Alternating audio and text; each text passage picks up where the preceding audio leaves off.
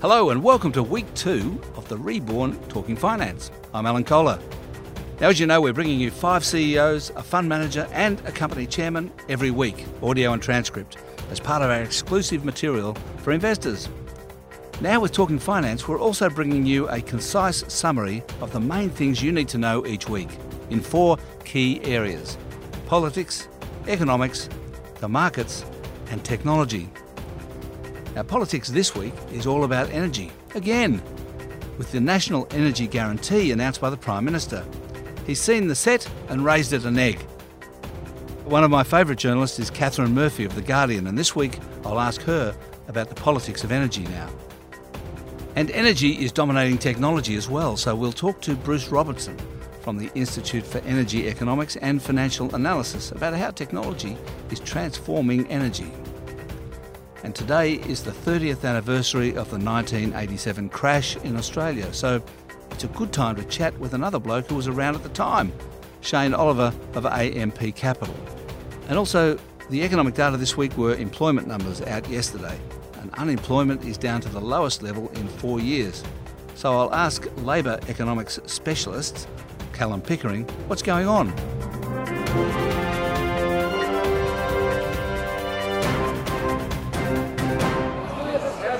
Members on my right will cease interjecting. The Leader of the House will cease interjecting. Let's start with politics this week and Catherine Murphy from The Guardian. The National Energy Guarantee seems to have almost unified the coalition party room, apart from Tony Abbott, who apparently wants the government to actually build a coal-fired power station. Mm-hmm. But do you think it will unify the parliament? Has it got any hope of doing that? I think there is some hope, Alan, although we've got a way to go with all of this. The model that's been presented to the government relies or is predicated, in terms of the advice from the Energy Security Board, it's predicated on state government agreement to the extent that the states have got to pass legislation that will alter the national electricity market rules. So I will come back to Canberra, but let's deal with hurdle number 1, which is the states, because obviously they are relevant also to what happens in Canberra. So the optimal way of delivering this policy is by state agreement. And of course, we've been through a process where the states were involved in Alan Finkel's review of the national electricity market. They were integral and involved in that process. The process that's delivered the new NEG, as I like to call it, the states have not been involved in that process. It was landed on them this week. A couple of them are pretty angry. Jay Weatherill is pretty angry based on what I've seen him saying. Daniel Andrews in Victoria is also angry. Now, whether or not that anger translates into the states standing up to Commonwealth and saying, no, look, we really don't want to do this, I think it remains to be seen, right? Just before we move off from that, I mean, there was a sense that the reason that the government, Turnbull and Frydenberg, were moving away from the clean energy target that Finkel had proposed was that they wanted something. They wanted something that would create a differentiation with the Labor Party. And that they would, whatever came up, and they've got the neg, as you say, that it would be designed, in effect, for the Labor Party to disagree with it. Well, yeah. Look, there are different. I think it's fair to say there's different motives in the government, and you know, just sort of finishing off that last point, right? The state. I'll just keep it quick. The attitude of the state premiers, the Labor premiers, particularly Weatherill, I think will be quite critical to determining what Labor does federally, right? Just closing off that last point. Now, in terms of your point, which is exactly right, does the government want a settlement here, or does it want a bit of product differentiation with Labor at the next election? Well, I think the answer to that question is different people in the government have different objectives with this policy. I think myself, based on what I've seen, that the Prime Minister and the Energy Minister would actually like to land this policy. I think they would. I think they would like to get it sorted. But the problem they've got is that there are people inside the coalition. You mentioned Abbott before, and he has said this publicly, but he's not the only one who thinks this. There are people inside the coalition who want energy to be little more than a stick to beat Labor with at the next election, because the coalition has won an election in 2013 based on campaigning against the Labor government's then carbon pricing scheme, right? So it's kind of like there are people in the government who think they can win elections by slamming Labor on climate and energy, and there are some people in the government that just want that, right? Want the picnic rather than the solution. So critical in this is how Malcolm Turnbull manages those competing, sort of pressures on him, really. I suppose I suppose it might come. Sorry, go on. Well, I was just wondering about Jay Weatherill because, I mean, obviously his Labor Party, that the Canberra Labor Party doesn't have to go along with Jay, but I suppose the problem they're finding is that they really pissed him off over the blackouts in South Australia, and possibly alienated him permanently. You would think. Well, there's a risk of that, and you're quite right. Labor federally does do Weatherill wants to do, but I can tell you that Labor federally are highly attentive to the fact that a number of states, including South Australia and Queensland, have elections coming right up. Queensland very shortly, we think, and Jay Weatherill will face the voters in March next year. So, no, Alan, you're 100% right. Federal Labor, won't dance to Jay Weatherill's tune necessarily, but they also won't want to make life difficult for their counterparts in the states. So, how this plays out, I think it's just got a way to run. My gut feeling, I don't know, it's funny really how, there's a number of different ways this could pan out. And the critical question the Prime Minister has to answer by his own conduct, and I think the test of him, right, whether or not this is just a sort of confected solution, which is a bridge to a political argument with Labor, will be how he seeks to lead this debate. Turnbull, I mean. I was at a function at the National Press Club this morning with the Australian Industry Group, and I actually asked him this question. If you say you want a settlement on energy policy, you say you want to land this policy, well, why do you keep bagging Labor in the states constantly in the public domain? Why do you keep doing that? Because that doesn't look to me like you might want a settlement. What was the answer? Turnbull's answer to that question was, well, one has to point out the past mistakes, right? In order to make the case that we can't repeat past mistakes, we have to do something this time around. Look, there's some logic to that. I think there's a sort of core of logic that's hard to argue with in that answer, but it doesn't address the critical point, which is, are you going to be a statesman here, or are you going to blow this up for your own perceived electoral advantage at the next election context? Do you think he... And I can tell you, Alan, from that, the mood in the room, because there's a lot of business people in the room this morning, the mood in that room was solidly in favour of, for heaven's sake, get some bipartisanship. Don't mess around. We're sick of messing around. Do you think he's expecting to get it through using the crossbenchers in the Senate? Well, it's another option for him, of course, to legislate whatever needs to be legislated using crossbench support rather than Labor's support. But as you well know, I don't need to tell you, I mean, it sort of doesn't fix the problem from a business point of view and from an investment point of view.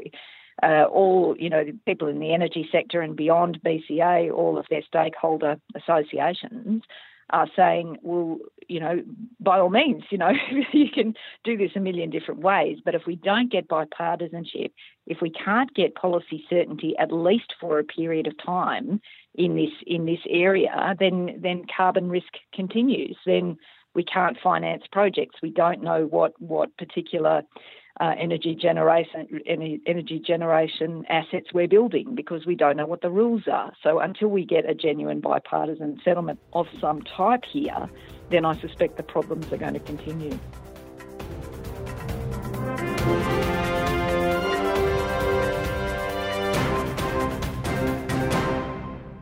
But what's the technology and the numbers behind it all? Let's ask Bruce Robertson from the Institute for Energy Economics and Financial Analysis. Bruce, you said to me yesterday that the big change that's occurred is that energy is now technology-based rather than commodity-based. What's the impact of that? Well, the impact is much as we felt in computers. Your computer every couple of years has basically got twice as powerful, and yet it's remained pretty much at the same cost. And we are seeing that in energy. And the best example of that in recent times is in batteries, funnily enough, because battery technology has always been slated as coming down in cost, but everyone's always said that's sort of out there in the never. But I want to take an example from today, and that is the Tesla battery. The first version of the Tesla battery came out, and at a price point, and essentially the second version came out 11 months later. Now, the second version was the same price as the previous version, pretty much. It was a little, just a tiny bit more expensive, but it was twice as powerful. And this is what is happening. And that advance in small-scale battery technology was meant to take about, most commentators were saying 8 to 10 years, and it happened in 11 months. And this is the pace of change that we're seeing in energy storage. We're seeing very strong paces of change and the costs coming down in solar in particular, and even wind, which many people thought had reached its natural limits of technological advance and price falling. We are still seeing large falls in the price of wind power. Do you mean the cost of the turbines? No, the actual cost of delivered electricity out of the turbines, is still falling, and this was really not expected. Even as short time ago as 2 years ago, people thought that wind really had sort of reached limits of its technology, and the big advances were going to be seen in solar. But what we've seen the price of wind turbines continue to come down, their efficiency continue to go up, and the combination of those two things has meant that the delivered electricity out of them is becoming much, much cheaper. And this is what I mean by it no longer being a commodity, it's a technology. And the one thing we can be certain about in technology is that over time costs fall. And this is the nub of the argument. So we're seeing a change from commodities, which over time, generally speaking, commodities rise in price over time, to a technology where costs fall over time. Now, it's expected that the price of electricity is going to remain where it is. I mean, I've read a few analyses of this sort, that the price of electricity won't come down because it's based at the moment on the gas price, and there's no prospect of the gas price coming down. But is what you're talking about likely to result in electricity prices actually coming down as solar and wind and battery prices fall? Well, I think we have to go back to what actually is in your electricity bill, and this is the nub of the argument. Is people are kind of missing the elephant in the room. Around half your electricity bill is network costs, and if we look over the last 10 years, in terms of rises in costs of your bill, according to the ACCC, over 40% of that rise in your bill was caused by network costs. The next biggest component of the cause in rise in your bill is retail costs at 26%, and power generation comes a very poor third at 17%. So the big drivers in your electricity bill haven't been either the green schemes or the wholesale cost of electricity. And this is the key point, is that the elephants in the room, the big drivers of your bills are network costs and the costs of retailing that electricity to you. They are not the costs of either generating it or the green schemes. Green schemes account for about 8% of your bill at the moment, and 16% of the increase in your bill. So nowhere near the contribution of network costs or retail costs. What's your view about the impact of households' solar and batteries, and what they're calling distributed generation? Well, this is one of the big problems we have. Is we've built an electricity system around centralised generation, and if you look at what's happening in the electricity debate, is essentially the people that gain from that, the gentailers, the generators and retailers, they are the ones setting the agenda. And the agenda is to entrench their power and their profitability, and it's not to move to the new form that we will inevitably see of a distributed grid, where we have power and storage at the place of consumption. Now, as I said, half your bill is network costs. If you can remove half your bill by having most of your power and storage at the place of consumption, you can lower the costs in the long term. And that is the model that we will move to, because the technology is moving there. And as I said, the one thing we know about technology is it keeps getting cheaper. That's going to be very disruptive, isn't it? It's very disruptive. And the key to electricity, the electricity grid going forward, is to actually recognise that disruption and manage it, because it is going to occur as night follows day. It is occurring now. Already we're seeing the effects of renewable energy on the grid in terms of disrupting the existing models of the way we produce and consume electricity, and we have to manage that. And at the moment, there's little recognition that this is actually occurring, and there's little recognition of the price, the rapidity, the pace of change in this industry is moving at a pace that people simply are not getting their heads around.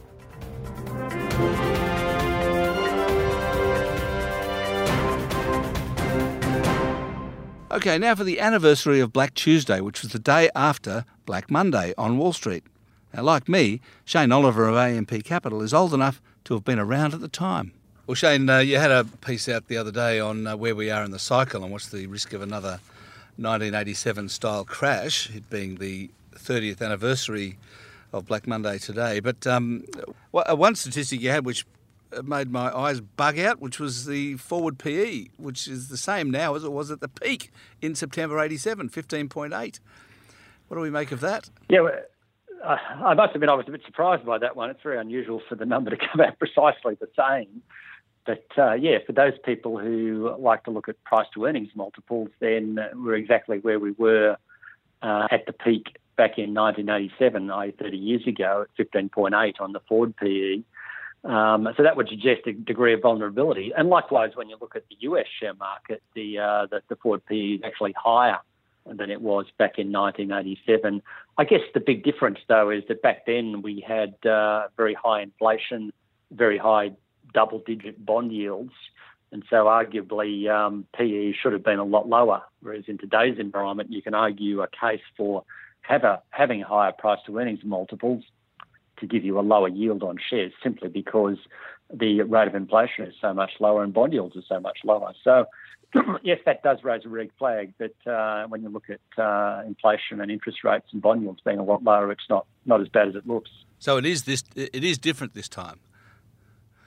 It is different this time. I think the big differences to me are simply that you've got bond yields down around 2% or so, and that means that the yield that shares are offering, whether it's the dividend yield or the earnings yield, is actually quite attractive.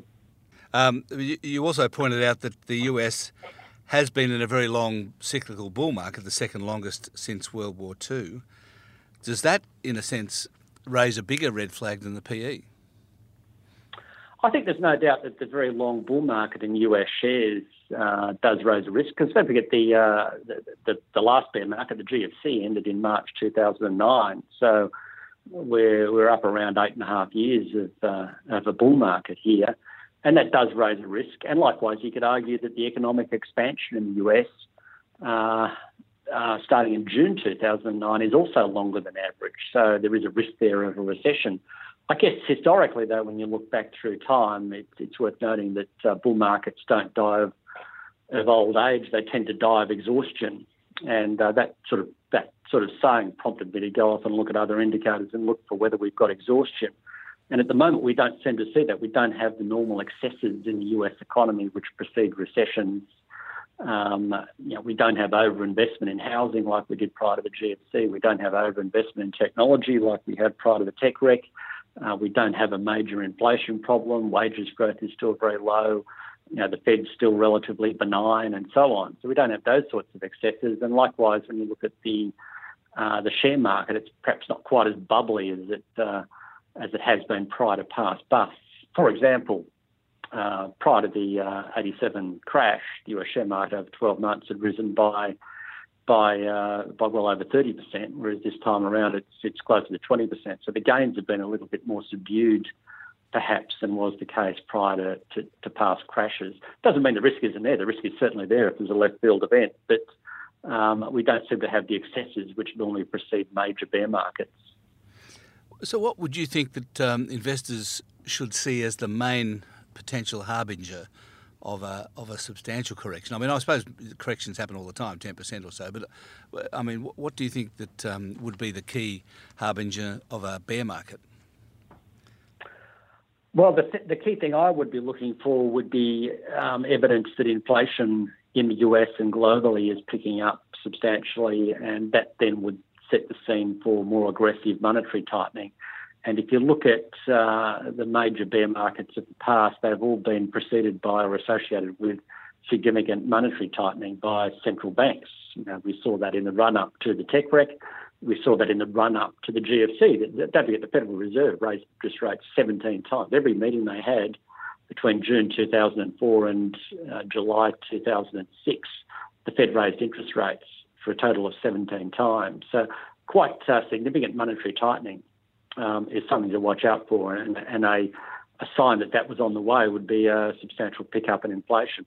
So far, we're not seeing that, but that would be the key thing, I think, to watch out for going forward as a potential harbinger of a major bear market. And you're right, you know, we could quite easily have a correction here. It's quite normal to have 5-10% correction.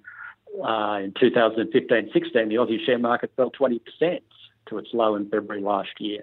But it wasn't sustained. You know, the market, of course, has sort of moved back up again since then, with fits and starts, of course, but nevertheless moved back up. But to get a major bear market like the GFC or anything on the scale of the 87 crash, I think would require a much bigger pickup in inflation than we've seen so far, and monetary tightening. And the other characteristic of the market at the moment is low volatility, which seems to be extraordinary, particularly in the United States. What do you make of that? Well, I must admit I've been a bit thrown off by the low volatility reading. I would have thought it was a sign of short-term complacency, and it does fit in. It does go hand in hand with other indicators of investor sentiment, which is running at quite high levels in relation to the US. And those things have sort of been warnings of a potential correction all year. But so far we haven't really seen much of a correction, or the corrections have really just been short, sharp 2% or so declines or moves to the side, and then the bull market resumes. But the very low volatility does sort of flash a bit of a warning sign, and just tells me that at some point there we will get a correction. But in the absence of more substantial fundamental economic risks, it's hard to see it being anything more than just that, a correction, i.e. 5 to 10%, as opposed to something a lot more substantial.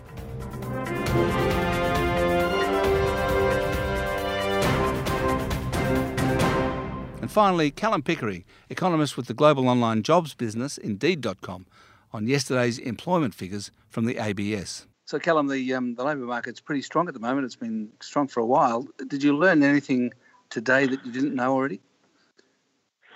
Well, I think it was really consolidation and a continuation of what we've seen over the past 6 or so months. I mean, it really has been a remarkable period for the labour market. We've seen, close to 270,000 jobs, I think it was, created over that 7-month period. It was just a good news all round. The participation rate, highest level in 5 years, the unemployment rate, lowest level in 4 years. There really wasn't a bad piece of data contained in the release at all. So if we've got rising participation and falling unemployment rate, that's a pretty good double, isn't it? Absolutely. That's exactly what you'd like to see, because in previous years, I mean, we have seen the unemployment rate had picked up a little bit, participation had been a little bit weak. We've seen that reverse. That's always a good sign for the Australian economy. It usually leads to an increase in domestic demand, which pushes expenditure higher, and over time just does, it's very good news for the economy. It's a bit hard to square off low unemployment rate strong employment with low wage growth and low consumer confidence. I mean, have you got any idea how that can be reconciled?